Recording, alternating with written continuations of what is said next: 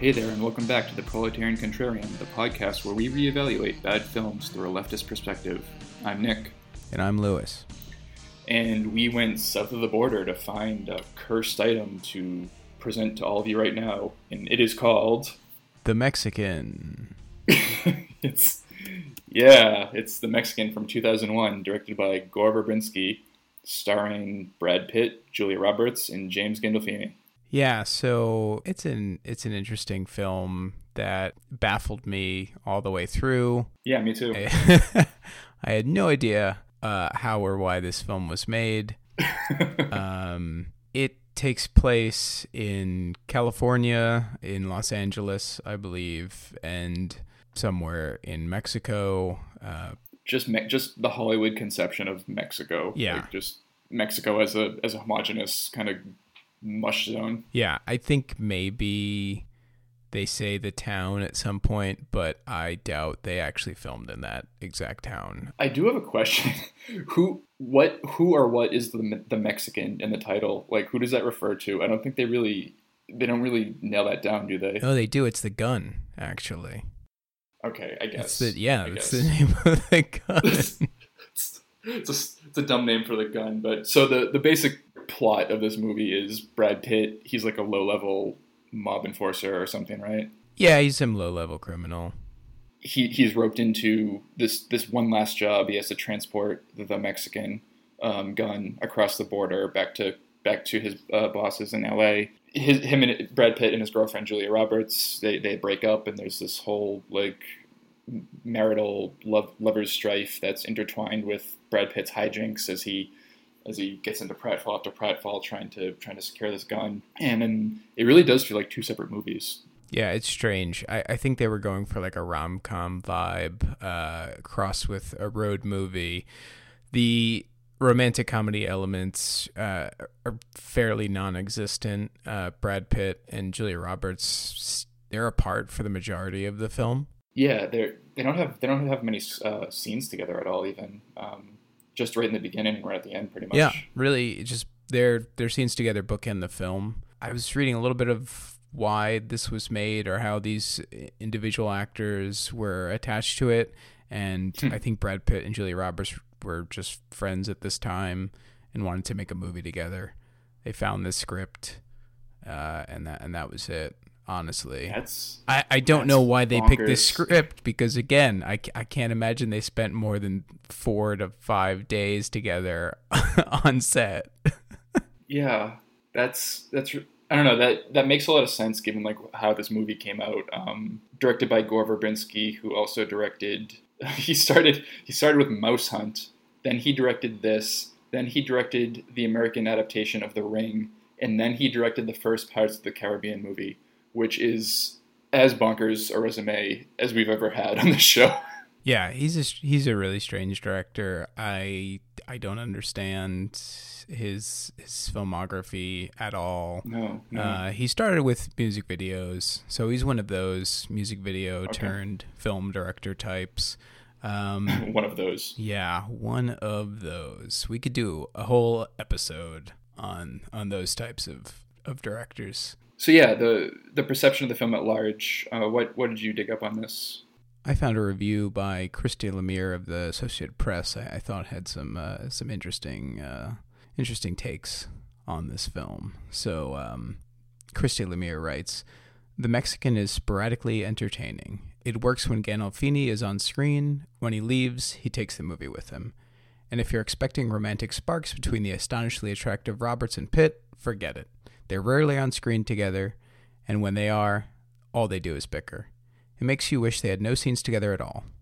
And later on, she says in the review, "The movie wraps up with some convoluted twists and double crosses, mumbo-jumbo about fate and intersections and curses." That's pretty on point. We had mentioned that Gandolfini is one of the main stars in this movie, and he's great. He really does kind of have a much more commanding presence than Pitt or Roberts. And like we were saying, this movie does feel like two disparate plots grafted together, kind of intertwined at both ends, and then the two threads are loose in the middle. And it really is jarring when they cut from James Gandolfini and Julia Roberts talking in a car about relationships and love and life, and then it smashes back to Brad Pitt like peeing himself in Mexico or something. Yeah, and even just like his acting style is so different than their acting style in this film. Yes. Until Yes. you get him and Julia Roberts together, and like Christy Lemire said, the bickering. I mean, that's some of the worst stuff.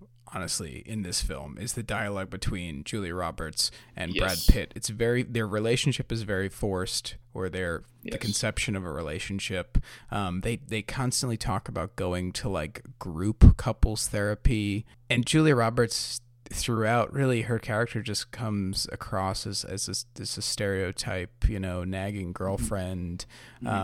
Brad Pitt, I guess you're supposed to sympathize with him. I don't know why. I will say he does do one good thing, because he's a fucking fail son, and we need one in all of our movies apparently, because he is just so incompetent. They're trying to do that hack thing where it's like a stock character, like smarmy and kind of lazy and lackadaisical, but like a charming, handsome, roguish guy, and it does not come across, because he's just a lazy asshole, like a lazy, useless fuck, and he's not charming, and his attempts to be charming are not that. So we don't really care. We don't really care about him. We don't really care about him and his relationship with Julia Roberts, and because of that, all of the better dialogue between Gandolfini and Roberts rings that much more hollow, because there's nothing beneath it. Yeah, it's a shame. It really is the thrust of this movie. Their relationship, I would say, even more so than the stupid gun plot, honestly. Or that's the film that Gore Verbinski and the screenwriter were trying to make, at least. Again, really trying to make some kind of romantic comedy, but failing at every turn. The road movie elements, not great either. The road movie elements are baffling, because so much of the driving, the on the road parts are Brad Pitt driving from the U.S. border to this podunk town where he's supposed to be picking up the gun, back to the border, back to the town because he forgets a passport, then back to the border to pick up Julia Roberts again, and then back to the town to like have a showdown. He just goes back and forth between two locations. He doesn't really like go on this big epic drive, Yeah, no, that was the I think the point of the movie, that I'd watched it in 2 nights in 2 different sittings, and I believe I stopped when he forgot his passport, and I looked at my TV and I saw there were 40 more minutes, and I almost had to text you and say, we can't do this movie, because I can't sit through another 40 fucking minutes or what was already, I think, an hour 20. This movie is 2 hours long. And I would say about 40 to 50 minutes too long. Yeah, that the length really bothered me too, because at first it felt kind of zippy, and like it was moving along and stuff was happening in the first like 15 or 20 minutes. And I'm like, okay, this won't be so bad. But then it really does drag, and it drags because, like I said, Brad Pitt spends, I don't know, a good half hour of the running time driving between 2 locations, back and forth, back and forth, back and forth. And the movie did not need to be this long. And more movies in general, more modern movies, should be reduced by a good third of their running time, and they'd be better for it. Hot take, folks. Hot take. But a true take. But true. No, I agree. So I guess we have just focused on some of the weaker elements of the film there. we're raring at the bit. We're chomping at the bit to get to the hateful content. So I guess maybe we should explain a little bit more of some of the character dynamics before we get into hateful content specifically. Sure. There's really only one point of hateful content in this movie. Shocker. It's not that it's racist. No, yeah. The Latinx characters and then the Mexican characters were presented fairly neutrally. There were no like great performances, but it was whatever. There were not stereotypes for the most part. Yeah, that was shocking to me. So the 3 main characters of the film are Brad Pitt's low-level criminal named Jerry. Julia Roberts plays his girlfriend, Samantha, or Sam, as she's referred to throughout the film, and then James Gandolfini plays a hitman named Leroy. Leroy is sent to protect Samantha from other hitmen because she's supposed to be.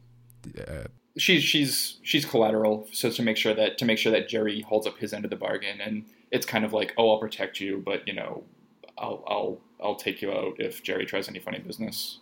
Right, exactly. So they're going to Las Vegas. Julia Roberts and Gandolfini are heading to Vegas because that's where Samantha was headed to become a waitress. Midway through the film, there's a scene in a diner where Gandolfini's character Leroy looks at this guy who's sitting at the bar, and I will say the guy in the bar is not wearing a members only jacket. It's a deep cut for you Sopranos fans out there. And we find out that his character of Leroy is actually gay, that he is interested in that character who we later learn his name is Frank, and he's a postal worker. Julia Roberts, Gandolfini, and this other guy named Frank, they go on to Vegas, and from there, it's surprising again how well they handle this character. Yeah, especially given the time period for this movie, 2001, showing a gay hitman be attracted to another guy and the other guy reciprocating. It was pretty sensitive. That initially it was just kind of matter of fact. It was, oh, this guy is attracted to this other person, and the thrust of that revelation wasn't he's gay and that's weird. The thrust of that revelation was he's human despite being a hitman, and he has he has feelings, he has human connection that Julia Roberts can kind of dig into and connect to him on that level. So I was kind of really shocked by like how matter of fact and normal his sexuality was presented, as you were saying. Right, and the relationship, as short as it is, between Leroy and Frank is a more healthy relationship than yes. than Samantha and Jerry. Much more healthy, much healthier. Yeah. Now, where we get into the hateful content section of it is there is another hitman who is unnamed until this later twist, which maybe we'll talk about. Who knows? Fuck the twist. Fuck the twist. It's stupid. There's another hitman who's been on their tail since L.A., who actually Gandolfini had shot. We thought was dead, but he comes out of nowhere. He was wearing a bulletproof vest, although I thought he was shot in the head, but I guess who knows? It was a quick and it was a shitty scene.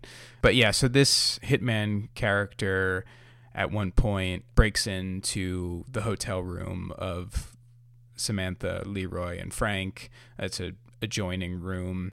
Frank is taking a shower. Leroy and Samantha are in a diner. They're having this conversation about love and how Leroy never thought he'd be loved by someone because of his past, but Frank is actually accepting of his profession or some aspects of his life. And again, that's pretty damn notable for this time period, that he wasn't afraid of a relationship because he's gay or anything, and there was no like, oh, I'm a monster because of that, blah, blah, blah.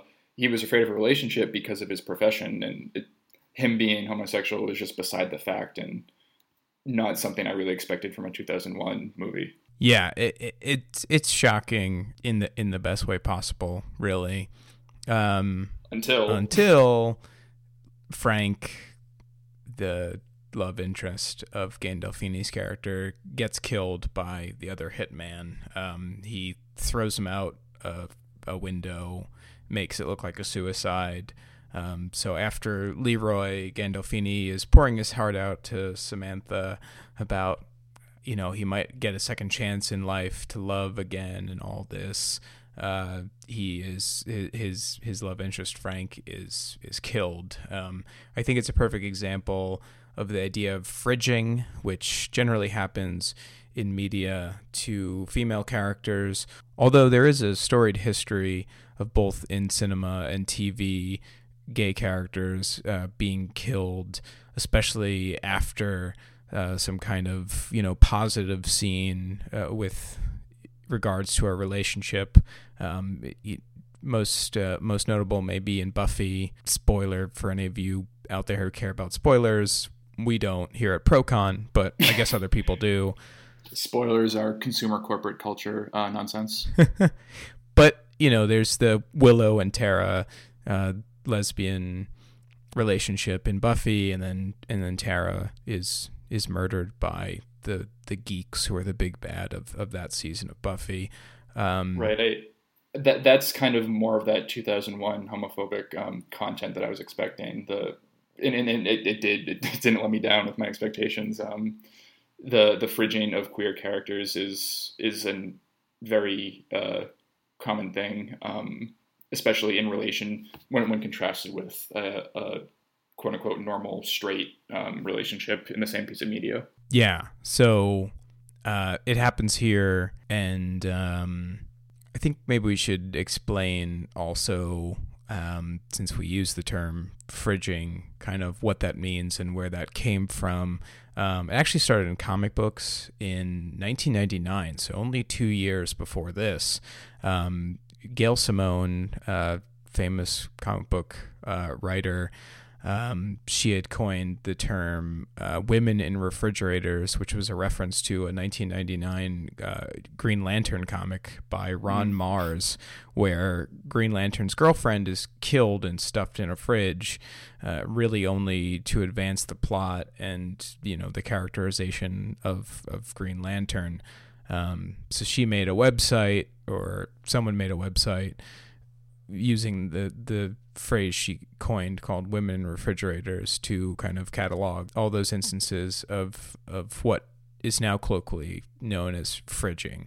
Yeah, basically the concept of taking a token love interest, or I would say that the phrase can be expanded to include queer characters that are related to the straight main character, and killing them off as a plot device, introducing them and then killing them off as a plot device strictly to further some characterization, maybe to show that the bad guy is so evil, or to show that the good guy has the proper motivation. But that's what we mean by fridging, and its inclusion here is very much in keeping with that tradition. Yeah, it sucks, folks.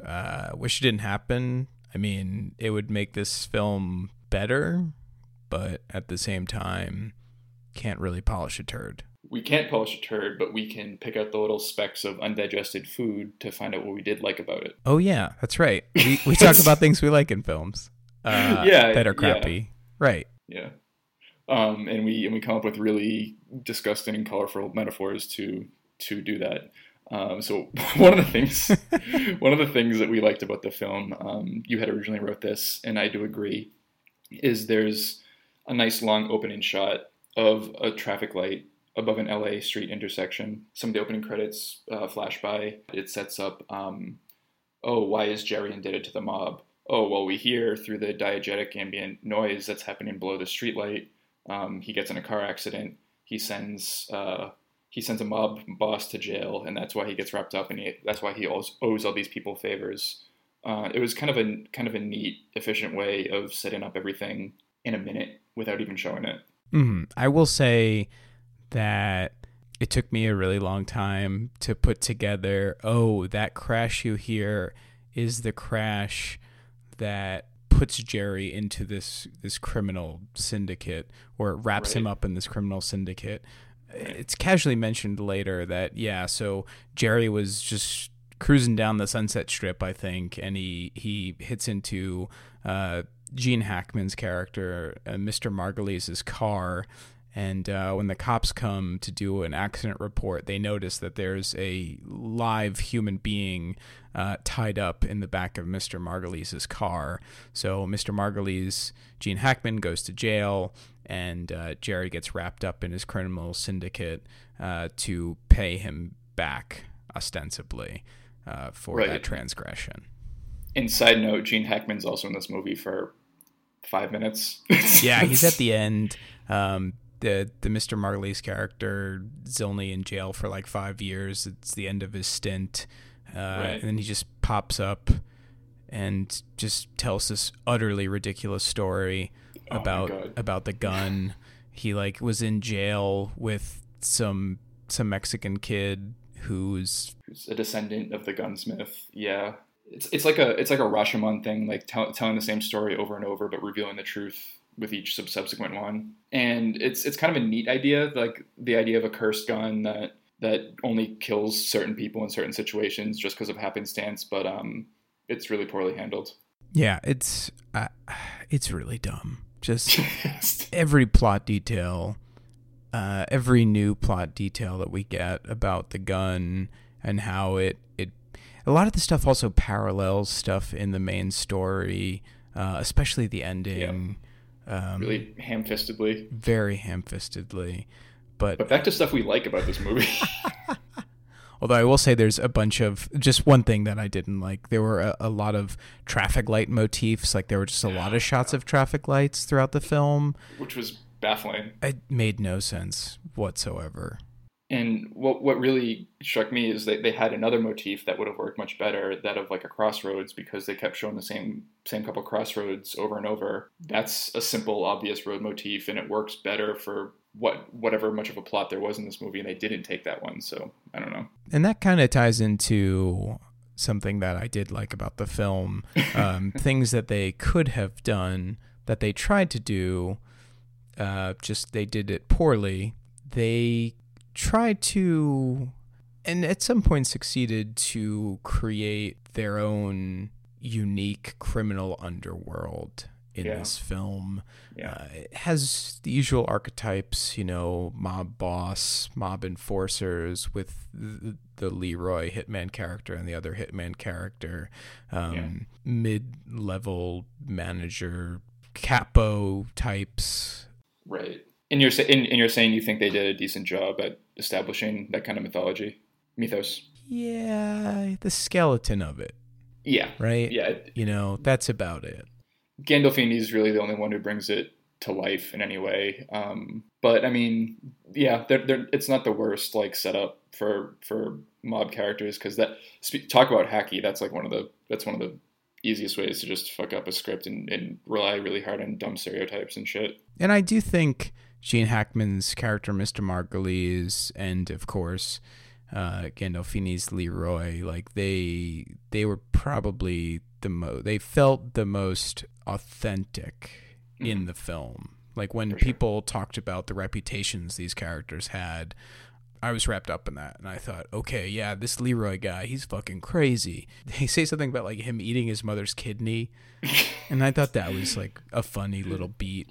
And they also said like Brad Pitt was talking about him. He's like, yeah, I don't care if this guy like covers himself in gasoline and lights matches. So it's like, oh yeah. And I mean, for the Mr. Margulies character, I think Gene Hackman is good casting for sure. Mm-hmm. I mean, given his previous roles in gangster or gangster-esque films, such as like The French Connection, and Superman. So, yeah.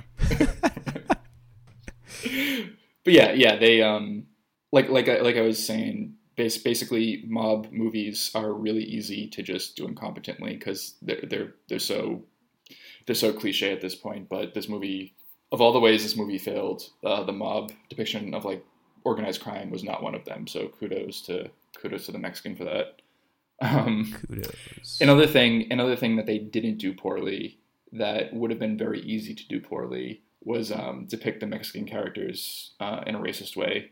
We kind of did touch on this earlier. None of the Mexican characters really stood out all that much. They were all kind of background characters, but none of them were ridiculous stereotypes that I would have expected from a 2001 movie like this. Yeah, actually, all the Mexican characters were cool and smart, unlike Brad Pitt and J.K. Simmons, who were the dumbest fucking white people, the dumbest fucking gringos in the world.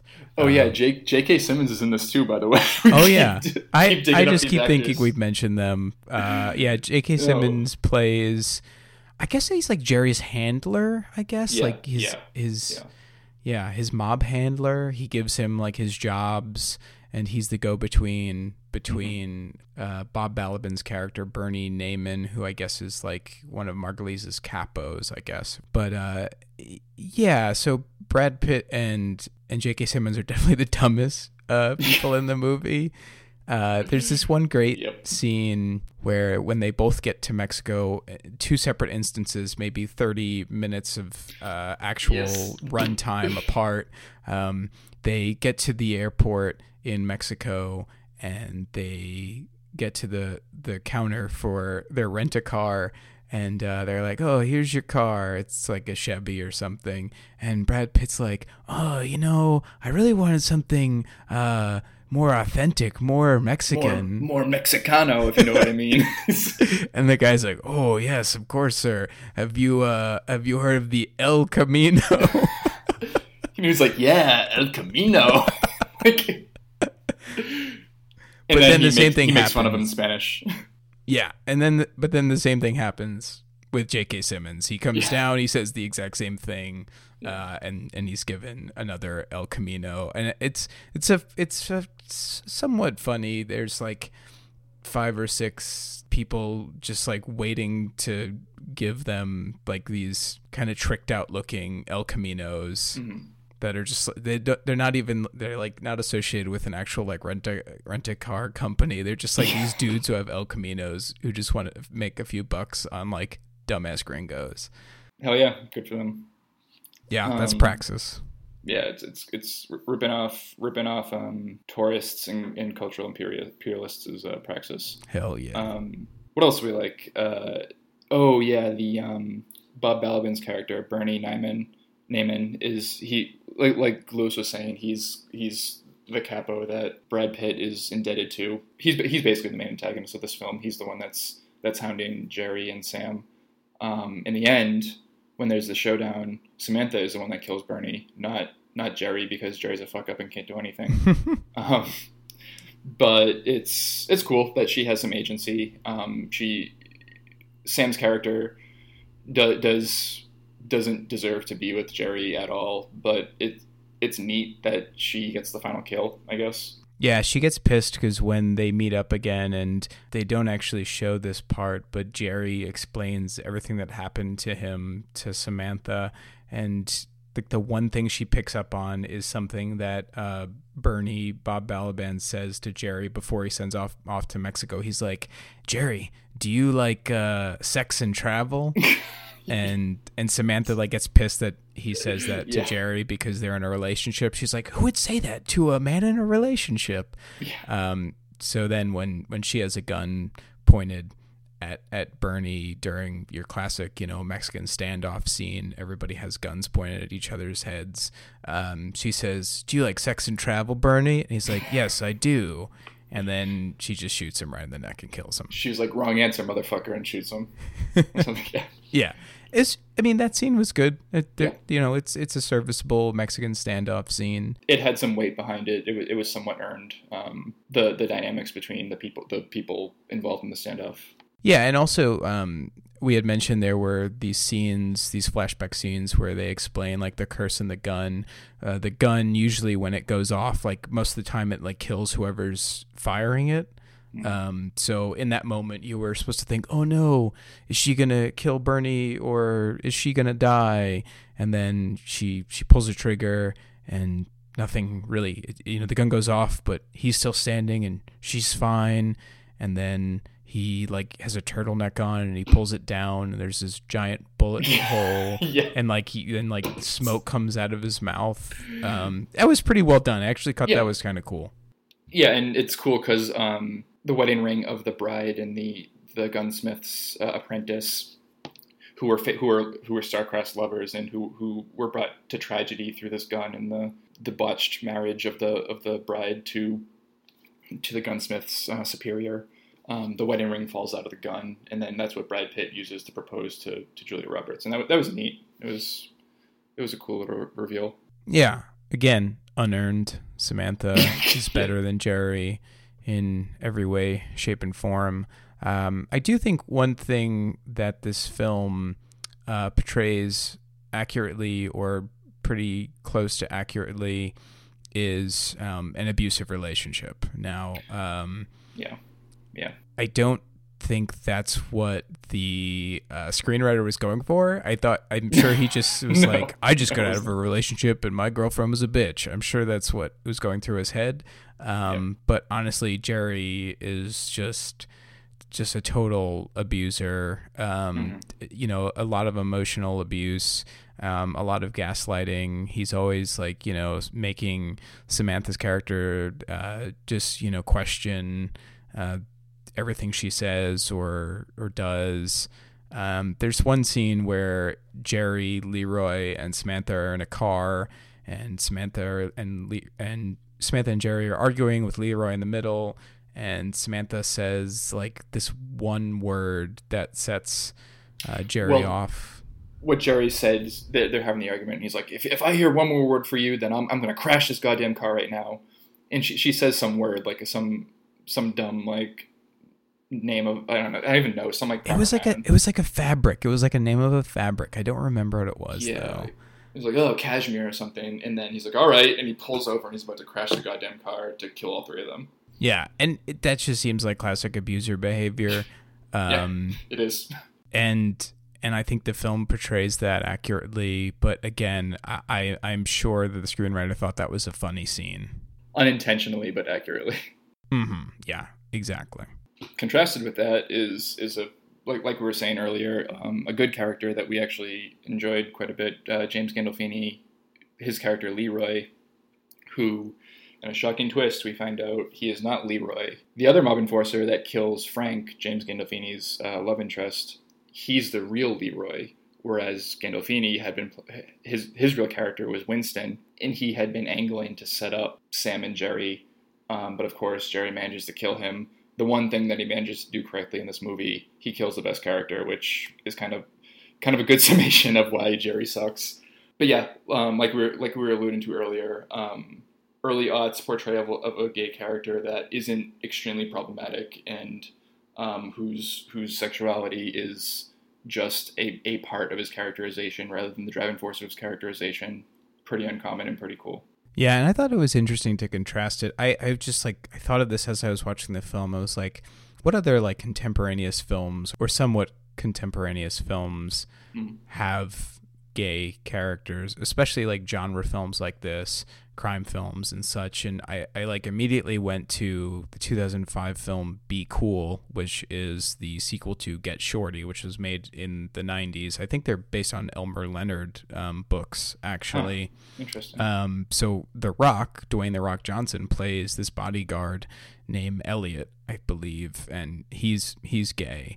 But the majority of the film is making fun of the fact that he's gay. Like, there's characters who are always just like chiding him throughout the film for being gay, and they probably played up the whole, oh, you're so huge and buff, but you're gay. That's weird. Yes, they did. I specifically remember this, and I haven't seen this movie since 2005, but there's a scene where he's about to beat these guys up in a parking lot because they were making fun of him, and he pulls out like an aluminum bat, I think it's like pink even, from his trunk, and they're like, oh, of course you'd have a pink aluminum bat, you wouldn't even have a wooden bat. And like then he beats them up and to the point of death, basically.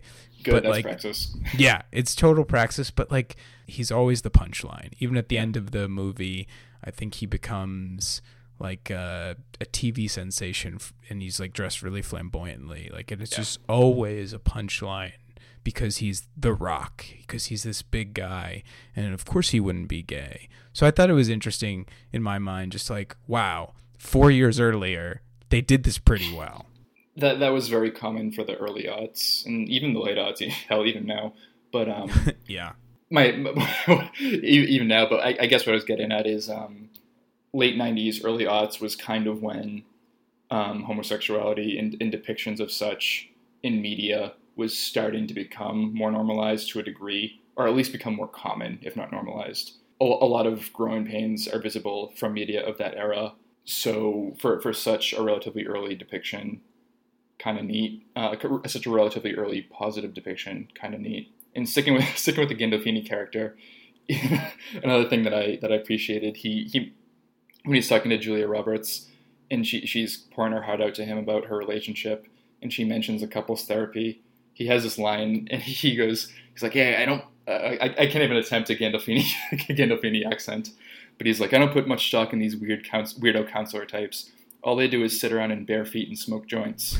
which I interpreted as this dig at Dr. Melfi from Sopranos, but probably was. I don't know. I could see a screenwriter really having that in mind when they put that in. Yeah, I bet it was. I mean, Sopranos was probably the most popular TV show at that time. It'd been on the air for a few years before that, so yeah, I thought it was. I thought because I remember writing that line down as well in my notes, and I was like, oh shit, this is totally a Sopranos reference. And another character, Bob Balaban's, I guess like his bodyguard, like his mob capo or whatever. He's this bleach blonde guy with a goatee, and he kind of looks like a grown up AJ Soprano, but I don't know if it is. Oh yeah, I remember that. Yeah, that guy who just disappears. He appears for a few scenes and kind of drops out of the film. Kind of like J.K. Simmons actually, but whatever. Yeah, and J.K. Simmons, he's actually a pretty fun character. He's kind of like just total like normie. Like I think he's like a small business owner. I forget exactly, but there's a lot of scenes of him like in his office, like dicking around basically. Yeah, talking on the phone. Yeah, talking on the phone.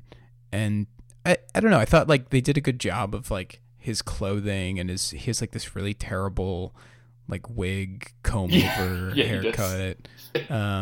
Pretty great comb over wig haircut. That's what I meant to say. Yeah. My apologies.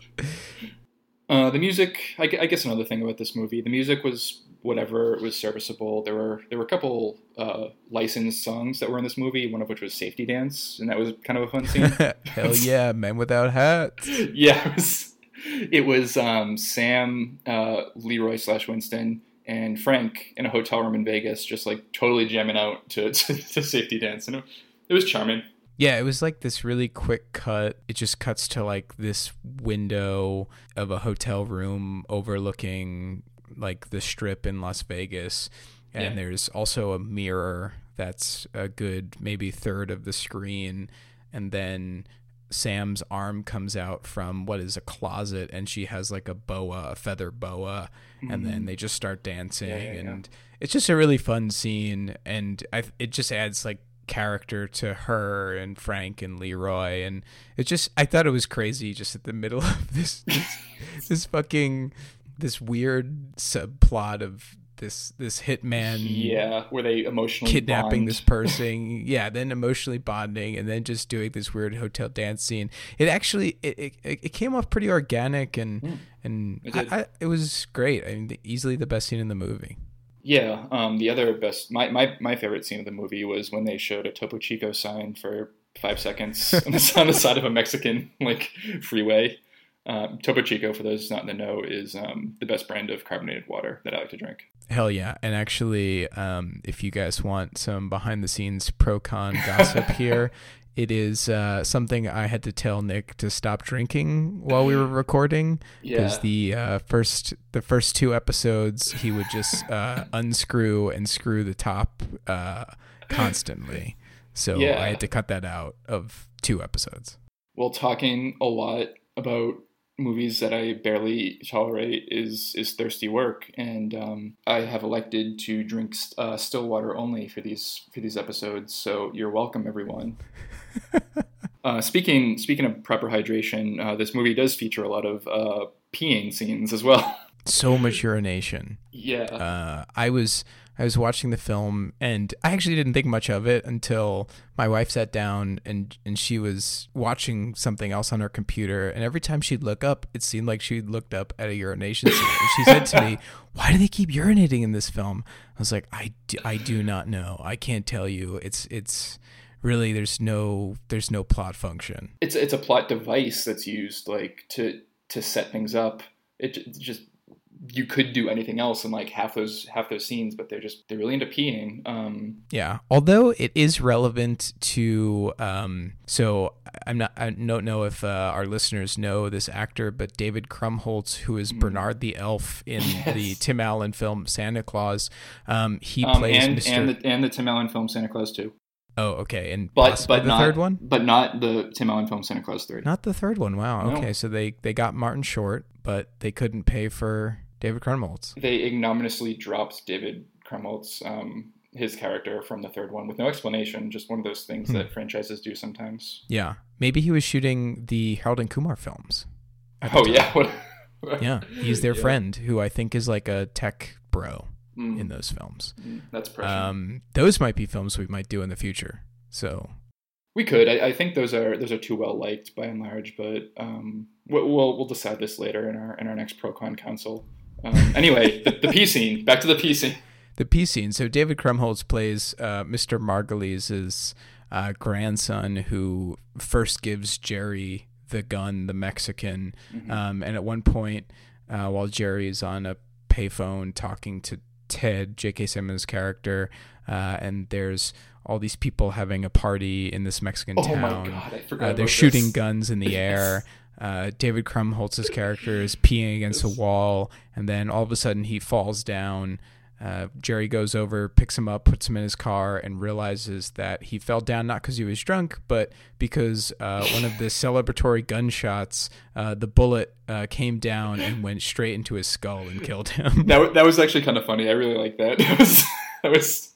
Yeah, that was decent actually. It was a good moment. It was a good little beat. That scene also had another recurring element that we appreciated. This is probably one of the last big budget films, Hollywood films, to feature payphones and the lack of cell phones as an element inherent to the plot. Even everyone's phones in their homes were landlines. I guess 2001 that wouldn't be too out of character. That wouldn't be too weird. But much of this kind of runs into the drama problem that a lot of movies run on, or that some people notice some movies run on. That a lot of the drama of this movie would be erased if cell phones existed. Yeah, no, a lot of it is Jerry just can't get a hold of Sam.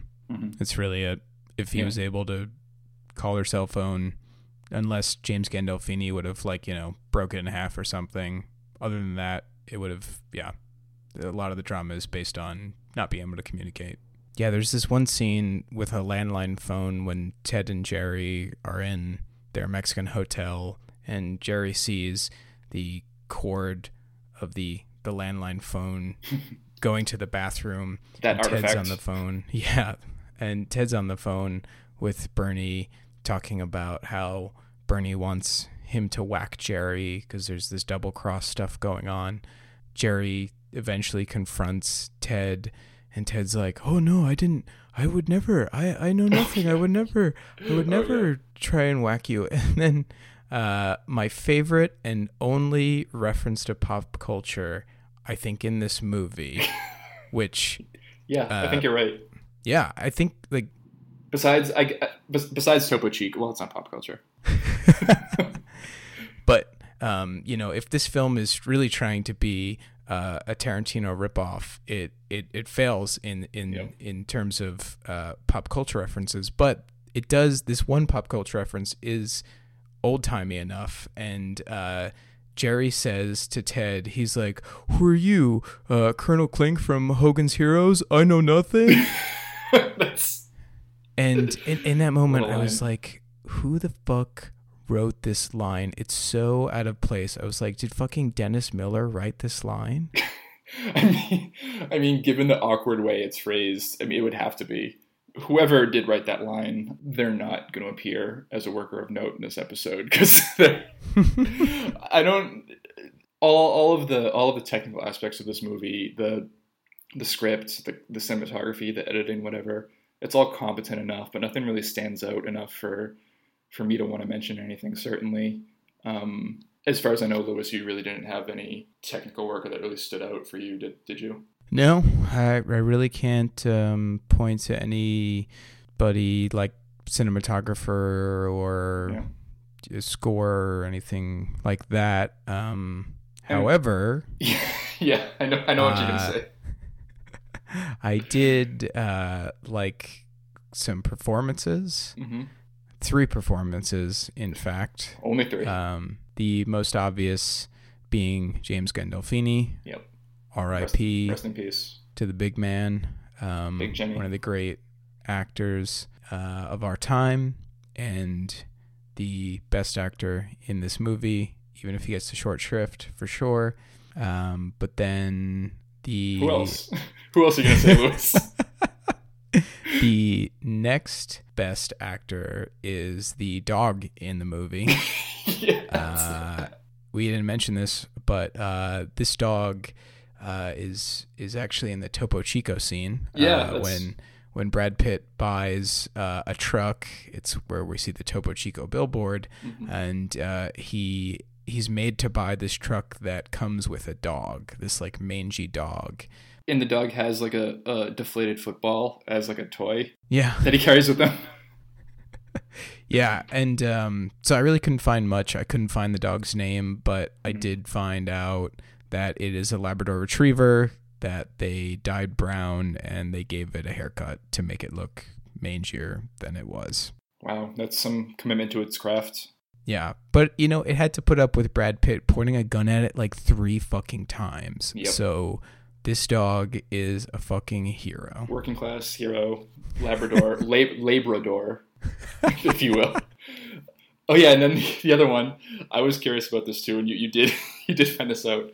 Yes. There's a young child actor in the opening scene of this movie, a baby, Big Tom. Brad Pitt walks into Bernie Naiman's office. And he's like, "Oh, I'm here to see the big man. I'm here to see the boss, and I'm doing my stupid job." And he tries to make that baby laugh, and maybe bursts into tears, which that's right. Which is incredible, very realistic acting, in my opinion. And as is the case for a lot of infant and baby roles, this role was split between 2 twins, William and Harrison Fuller. So those kids are probably 18 now, just starting college. Fuck, we're old, but good job, guys. Yeah, hopefully you were paid enough to go to a good college. Yes. So Lewis, who would you recommend this film to?